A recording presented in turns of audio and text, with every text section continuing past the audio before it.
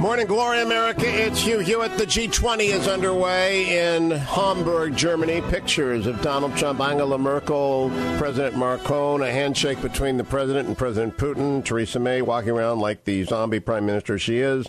All very interesting. The president sits down with Putin in an hour or so. We'll be off the air, but I'll bring you all of that on MSNBC tomorrow morning at 8 a.m. when I sit down to talk about the events of the week with Daniel Silva, Perry Bacon, and Anna Maria Cox. But this is the last radio hour of the week, which means it is the Hillsdale Dialogue. Each week at this time, I talk with Dr. Larry Arnn, or one of his colleagues in this case, Dr. Matthew Spalding, the director of Hillsdale College's Kirby Center in Washington, D.C., about matters of long-standing consequence, big subjects, big issues, and Dr. Matt Spalding runs the Kirby Center. But if you wish to have all things Hillsdale, you go to hillsdale.edu, and you can apply to the college. Now is a good time to do that. Or you can visit hughforhillsdale.com to get all of these dialogues dating back to 2013. They are quite an incredible archive. Good morning, Matt Spalding. Good to talk to you again. Good morning, Hugh. How are you? I'm great. I'm going to cover North Korea, the Poland speech by President Trump. But first, I have to read to you. It just came out. Ted Cruz, our friend, a frequent visitor at the Kirby Center, has put out a memo on the consumer freedom option that he hopes will save, repeal, and replace. It says specifically, Obamacare's insurance mandates cause premiums to skyrocket. To address this problem, the Senate health care bill should add a provision that would allow consumers to buy and insurers to sell health insurance free from Obamacare's insurance regulations, but still subject to state law, while also permitting consumers to continue to buy plans subject to Obamacare's insurance regulations, including pre-existing conditions with financial assistance. Specifically, under consumer freedom, if an insurer sells at least one Obamacare-compliant plan on a state's exchange, that insurer would be permitted to sell any other plan that consumers want. Freedom plans would still be subject to state insurance protections. Premiums of freedom plans could be paid from HSAs. Obamacare's insurance regulations, including pre-existing conditions, are maintained. Consumers would have the ability to buy plans subject to these regulations on Obamacare's exchanges. And in order to reduce costs, these on-exchange Obamacare-compliant plans will continue to receive federal and state financial assistance through premium tax credits, the Stability and Innovation Funds, and other innovative funding mechanisms. End of memo. Very sweeping, Matt Spalding. What do you think of this? Well, I think we're moving towards deal, it sounds to me like. The domestic policy head, the White House, Mark Short, made it sound like the White House is good with that amendment. And McConnell, reports are that McConnell's, that amendment was one of the things they sent to CBO to get analyzed. So I think he's figuring out how to bring in, that'll bring in Cruz, Lee, Johnson, probably not Rand Paul. But why not that's Rand the way Paul? You do it. Why this is so pro-freedom? Why not Rand Paul? Well, I think Rand Paul is an unusual case given his pedigree. To what extent is he? This is a test of him, right? He's trying to distinguish himself from his father, Ron Paul, who never voted for anything hardly because he kept true to his strict libertarian philosophy. That didn't allow him to make prudent decisions, to go back to our constant theme here. So he's kind of an outlier. He's put himself farther out on a limb. Cruz and Lee and Johnson are solid conservatives, but they also know that to advance conservative ideas, sometimes you got to figure ways through the maze and take some steps. Libertarianism, or at least, and this is, like I said, this is a challenge for Rand Paul. He's tried to adjust his views on this somewhat. It is a harder case. There, I think what's probably more likely to get him is, McConnell. Recall McConnell is the only one who endorsed him during his presidential campaign. His fellow senator from Kentucky. It's probably going to be that kind of thing that cajoles him into maybe supporting this. But he might be one of the two they're not going to get. On an intellectual level, this is as freedom-advancing health care initiative as I have seen in 8 years of Obamacare coverage. And Ted Cruz, not surprisingly, the smartest guy in the Senate, has come up with it. And I assume Mike Lee and Ron Johnson will come along with it. And indeed, along with subsidies to Medicare and additional, the $45 billion fund that Rob Portman and Shelley Moore Capito wanted, I think we might get 52 because Susan Collins can't object. Susan Collins might object on the basis of being pro-abortion rights. That would be her only reason. So you might lose one there. But I really do think this threads the needle, and I really am optimistic about next week. Do you think it would survive in the House if it... By the way, and if the parliamentarian rules it out of order, I'd overrule the parliamentarian, because this has clearly got budget impacts. Yeah, that's right. That's going to have to be the call. If they try to throw this out of reconciliation, they've got to go over that. Yeah. But you're right. It'll pull others in as well. And then there'll be the hard cases will be very individual, particular cases. Heller is put himself out pretty strongly on a limb too, and he's looking at his reelection. So there will be a couple of hard cases here. I was less optimistic before for a little bit, but this is an optimistic move, and I think if Cruz is behind it, they'll have a strong position in the House. Yeah, I think so, too. And I believe that I'm just getting too optimistic. Bad stuff can happen over the weekend, but I do trust in Mitch McConnell, and I do think Ted Cruz will bring along Mike Lee, who put himself into something of a corner, and he can get out of it. And Dean Heller's got a massive, the destruction of health care insurance in Nevada is underway under the old system, so he's got a reason to change plans. We will see. Let's turn now to North Korea. I learned from Dwayne that you and Secretary Rumsfeld used to work on missile defense. Explain for our audience your background on this. I worked for a fellow named Steve Cambone. You bet. I did research for him on missile defense, and starting back in the 1980s with the original SDI for the Reagan administration. And Steve was then later Rumsfeld's right-hand man doing all of his work on missiles and missile defense. I spent yesterday at Carter Rock of the Navy Sea Systems, one of their great research facilities. They've got so many great scientists, and we talked in whatever unclassified could be talked about missile defense and how you have to hit stuff. What Reagan imagined is reality now, and our interceptors are working. And North Korea's got to worry that even if they get their ICBM, it won't get past, 100 miles past Korea. Well, what amazed me about this whole conversation, going back to the 80s, at the time, right, Reagan's vision, it was a very large vision. I think it's still not completed by any means. It's still, I think, the strategic argument to be made. But North Korea was an issue in the 80s. The argument for a limited strategic defense was to deal with a rogue state like North Korea. So we can talk about all the other options here, but strategic defense is the key to solving this situation. The problem is that I think North Korea is near a breakout. They've crossed a line, and now I think they're ahead of where we are in terms of our defense. So we got to catch up real quick. You have theater defense like THAAD. We don't have a midterm defense system deployed that's good enough. And eventually, you're going to need to get up. You're going to need assets in space. Yeah, and you have limits about what you can strike. There are some graded. I think it was Raytheon. It might have been Boeing. It might have been Lockheed. Intercepted. They ran a test last month of intercontinental, and it was successful. And it's very successful, and it's extremely important.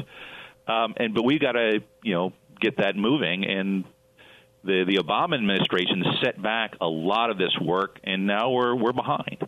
That is the other thing. Is that for 8 years? Yesterday, Poland announced they're buying the Patriot system, and good on them. But we got to remember, Obama canceled that unilaterally to the dismay of our Polish allies 8 years ago. We took like another 8-year holiday from history, just like we did with Bill Clinton.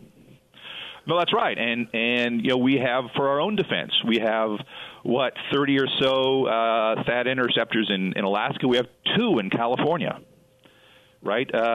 South Korea, where this is now the key moment, they've got a couple, but the president over there has kind of slow-walked the system.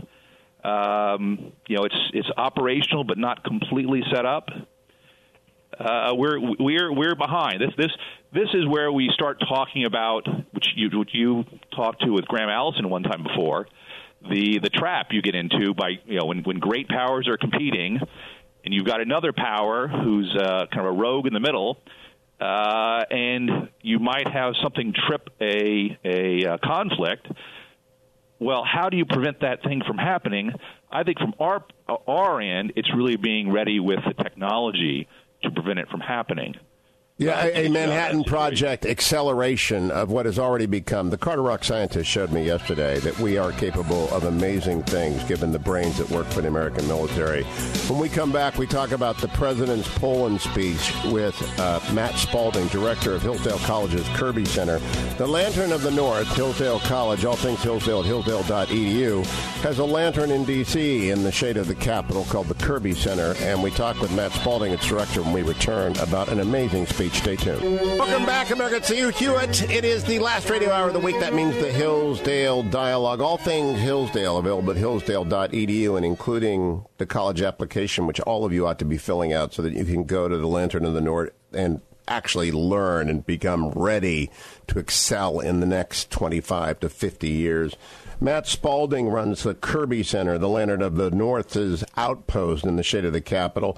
He and I are going to go walk through the president's speech now. Matt Spalding, let's play the first clip. He's standing before the monument in Warsaw with an enormous crowd, which has been belittled by critics of the president for having been bussed in, even though people were bussed in to John Paul II's historic mass as well. That's what you do to get to a speech. You get bussed. Here's President Trump in front of the memorial to the Warsaw Uprising, cut number 2. The Poles have not only greatly enriched this region, but Polish Americans have also greatly enriched the United States, and I was truly proud to have their support in the 2016 election.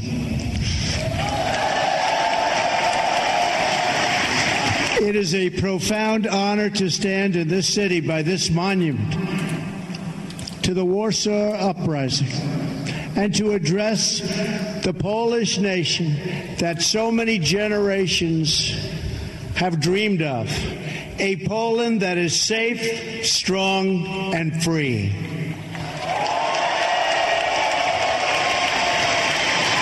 President Duda and your wonderful First Lady, Agata, have welcomed us with the tremendous warmth and kindness for which Poland is known around the world. Thank you. I sincere, and I mean sincerely, thank both of them, and to Prime Minister Shedwo, a very special thanks also. We are pleased that former President Lech Walesa, so famous for leading the Solidarity movement, has joined us today also. Thank you. Thank you. Matt Spalding, what do you think is the significance of having Lech there and of checking off the size of the crowd, just the entire, we'll get in the substance of the speech, but the entire pageantry of the day? Well, I think you're right in pointing out that it was an amazing event and an amazing place. His tone and how he approached it is a key portion of that.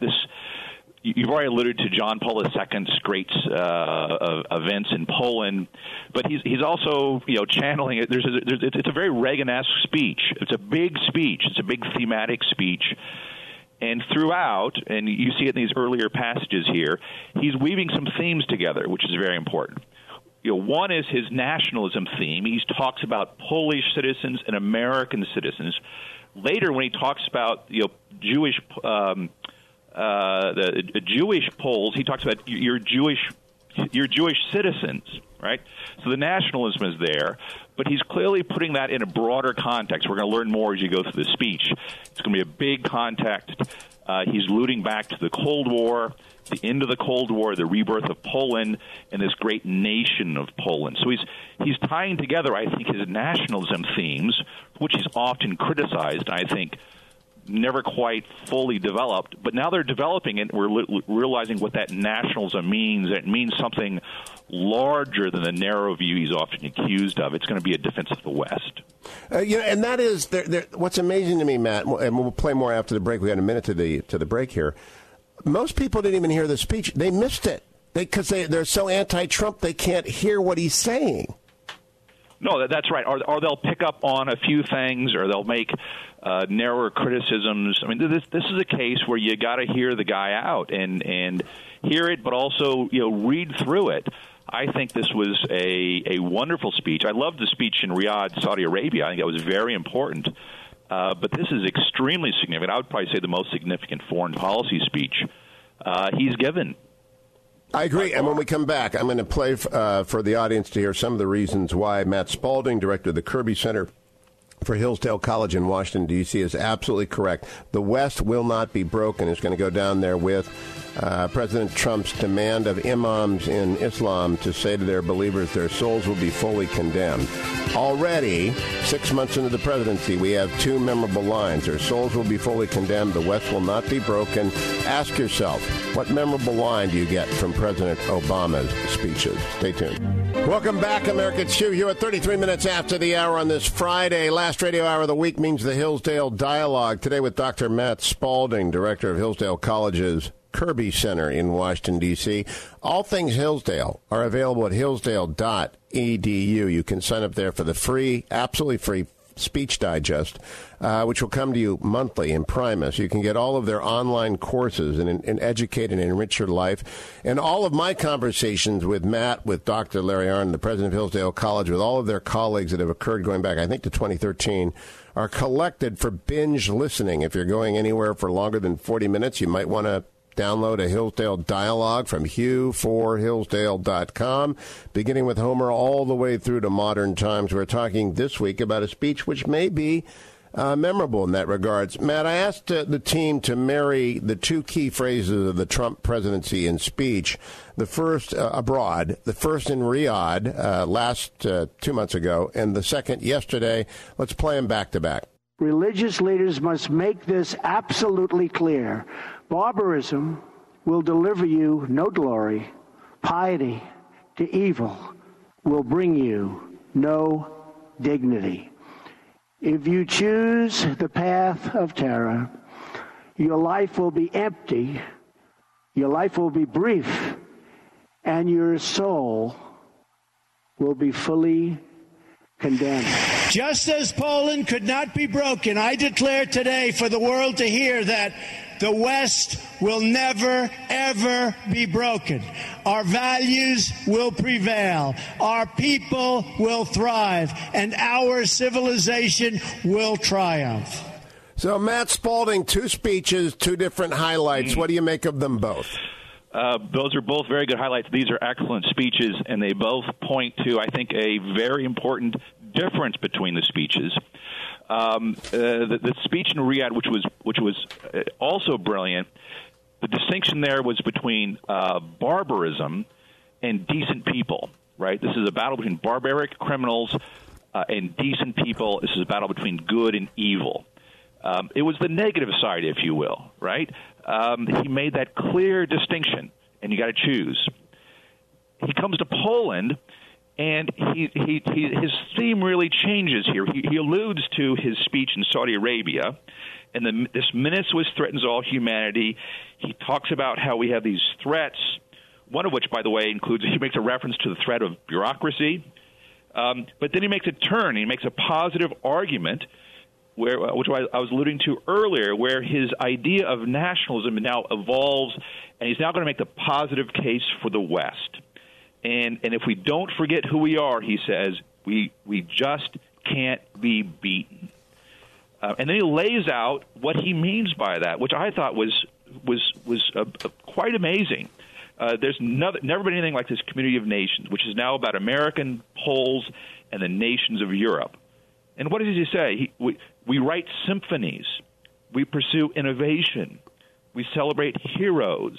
Let's play a little bit of that. Let's play cut number 4. Yeah, this is Donald Trump talking about Poland, cut number 4. Despite every effort to transform you, oppress you, or destroy you, you endured and overcame. You are the proud nation of Copernicus. Think of that.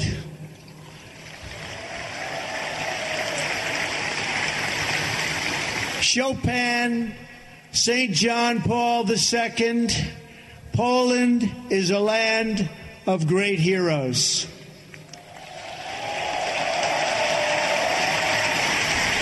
And you are a people who know the true value of what you defend. The triumph of the Polish spirit over centuries of hardship gives us all hope for a future in which good conquers evil and peace achieves victory over war. You know, Matt Spalding, that's actually profound because Poland does represent that. No, that's right. He is now turned to, I mean, as he said, Poland is the heart, the center of Europe. And he's drawn that out. He went there in particular to make this speech. I think he's making a actually quite profound statement about Poland, about Europe, and about the West. I mean, think about it. This is a theme which has been out of our politics for some time. The Obama doctrine, but the theories of modern liberalism in the world is to get rid of references to not only nation states and what they stand for, but the idea that there is something called the West, right? They find that objectionable in and of itself. They do. And here is a full-throated defense of all of those things. And a full-throated defense of NATO. In fact, I want to play that. Cut number 5. Correct. Cut number 5. As long as we know our history, we will know how to build our future. Americans know that a strong alliance of free, sovereign, and independent nations is the best defense for our freedoms and for our interests. That is why my administration has demanded that all members of NATO finally meet their full and fair financial obligation.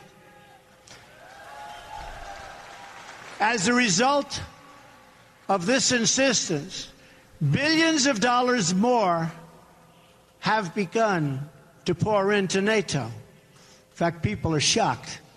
But billions and billions of dollars more coming in from countries that, in my opinion, would not have been paying so quickly. To those who would criticize our tough stance, I would point out that the United States has demonstrated, not merely with words, but with its actions, that we stand firmly behind Article 5, the mutual defense commitment. Words are easy, but actions are what matters. And for its own protection, and you know this, everybody knows this, everybody has to know this, Europe must do more. Europe must demonstrate that it believes in its future by investing its money to secure that future. That is why we applaud Poland for its decision to move forward this week on acquiring from the United States the battle-tested Patriot air and missile defense system, the best anywhere in the world. Yeah, Matt Spalding, this is so amazing on so many levels. He's holding up Poland as an example. He's rebuking the European Union. He is saying freedom isn't free. He's accomplishing a lot in a very short space here. He is. And Poland is one of the countries that actually is meeting its obligations to NATO financially. Yep. So that's extremely significant. An important sub-theme here. He's pointing to, he's in the heart of Europe, this nation is doing it, and it's got this great story. The other theme that came out in that quote is he has made the argument that our interests, right? He's a man who wants to revive American interests. Our interests are to be found in common defense with our allied nations who are part of our civilization. That's a very important argument. I mean, it harkens back, among other things, to Washington's farewell address, right? Our interests guided by justice. There's a sense of what is just about the civilization and good, and what is in our interest in terms of defending it. And the fact that he picked Poland is fabulous. It is fabulous. People need to know, of course, and he gave them the Polish history lesson to begin. The predicate is there. People listen to it. Here's now to this is the essence of the West. Cut number 6. There is nothing like our community of nations. The world has never known anything like our community of nations. We write symphonies. We pursue innovation. We celebrate our ancient heroes, embrace our timeless traditions and customs, and always seek to explore and discover brand new frontiers. We reward brilliance. We strive for excellence and cherish inspiring works of art that honor God. We treasure the rule of law and protect the right to free speech and free expression. We empower women as pillars of our society and of our success. We put faith and family, not government and bureaucracy, at the center of our lives, and we debate everything. We challenge everything. We seek to know everything so that we can better know ourselves. And above all, we value the dignity of every human life, protect the rights of every person, and share the hope of every soul to live in freedom. That is who we are. Those are the priceless ties that bind us together as nations. Those are the priceless ties that bind us together, Matt Spalding. Look, he doesn't have the eloquence of Reagan, but he's got the ideas of Reagan permeate this speech. No, that's right. This is a powerfully done speech. But the way there's a way in which his bar has been set in a way, and he's so hated, he's so vilified, that coming from him, it's all the more powerful. And I think the fact of this speech, given at this moment, the timing of it in Poland, right in the center of Europe, is not only strategic and thought out and intended, but really kind of defines now what's going to go forward in terms of his foreign policy. But the essential argument here about what is this civilization, what is this culture, that long quote, or the passage you just played, is really the centerpiece of this. And I can't think of a better way to have stated it and laid out the parts. Everything is there, up to including the idea of human life and the soul living in freedom. I mean, that's everything is there. A better way of arguing what the essence of the West is. Everything is there. 30 seconds to our break, though, Matt Spalding. But I don't. Again, it's like explosions concussed most of American media. They spent yesterday obsessing about everything but what he said. No, that's right. They I think they've not read this, or they're so they so do not want to recognize this, so they're not willing to give him credit for it. But think back to the earlier presidencies, like President Reagan. I think the problem is that we're now far enough into this administration. They need to get over that, and if they want to criticize it, that's fine, but they should take it seriously for what it is and take him at his word and see what he says. There's something very important is going on here. The rest of the world, I think, is seeing this in a way that our own media is not, and that's significant, but also could be problematic. Yeah, it's problematic if people don't change, if they don't open their ears. They've got to have ears. Let those with ears hear, let those with eyes see, criticize when criticism is appropriate, and then listen and applaud when that is appropriate. I'll be right back with Matthew Spalding, director of the Kirby Center, Hillsdale College's outpost in Washington, D.C. All things Hillsdale available at hillsdale.edu.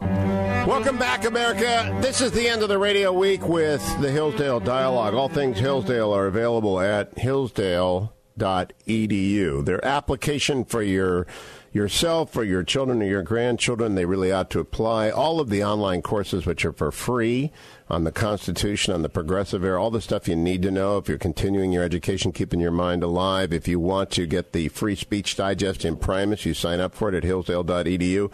And if you like these conversations, you want to listen to them every single day of the week, then by all means, you can go to hughforhillsdale.com. Matt Spalding, I want to play one more cut from Donald Trump's speech in Poland yesterday, and we can wrap up talking about this amazing week. Cut number 7, please. And that every foot of ground and every last inch of civilization is worth defending with your life. Our own fight for the West does not begin on the battlefield. It begins with our minds, our wills, and our souls.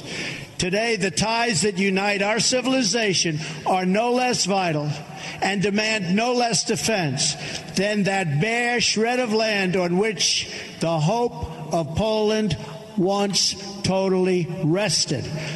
Our freedom, our civilization, and our survival depend on these bonds of history, culture, and memory. And today as ever, Poland is in our heart, and its people are in that fight.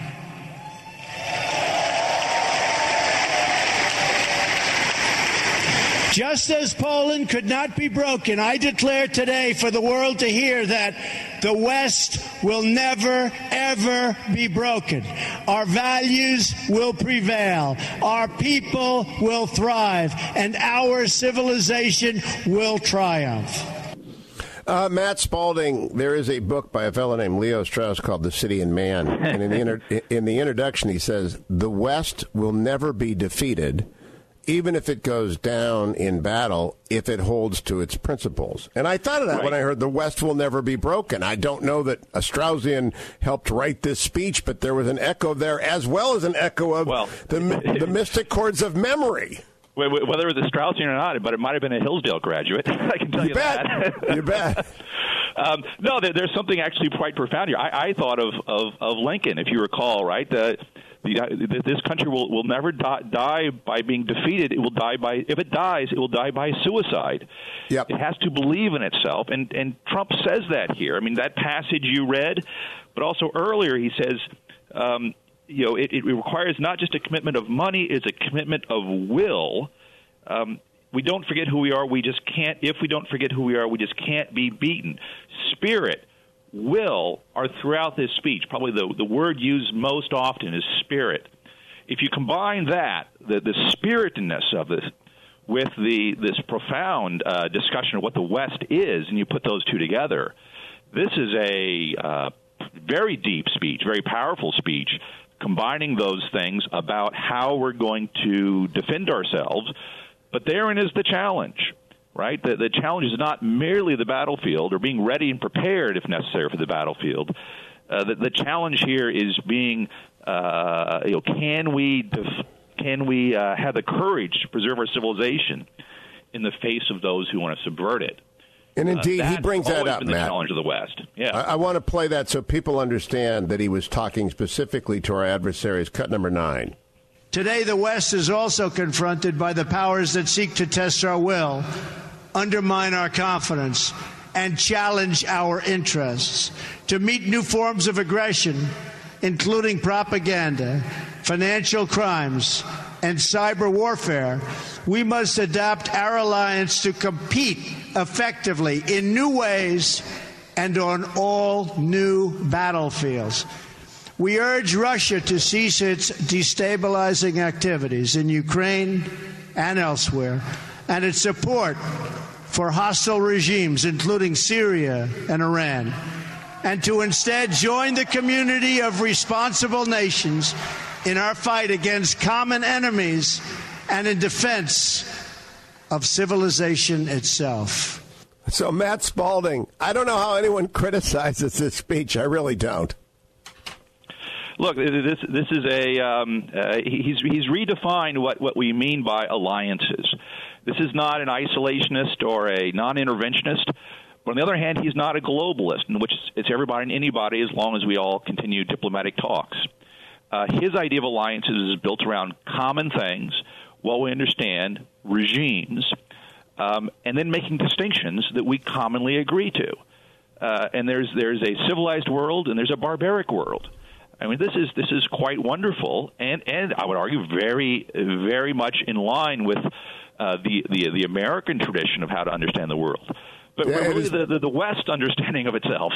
It is powerful because it is true. Matt Spalding of Hillsdale College's Kirby Center, thanks for providing color commentary to President Trump's speech, the North Korean debate, and all the other news of the week, including the health care bill. Maybe the Cruz Freedom Amendment will be the subject of next week's Hillsdale Dialogue as we pop corks over a pass, repeal and replacement of Obamacare. We shall see.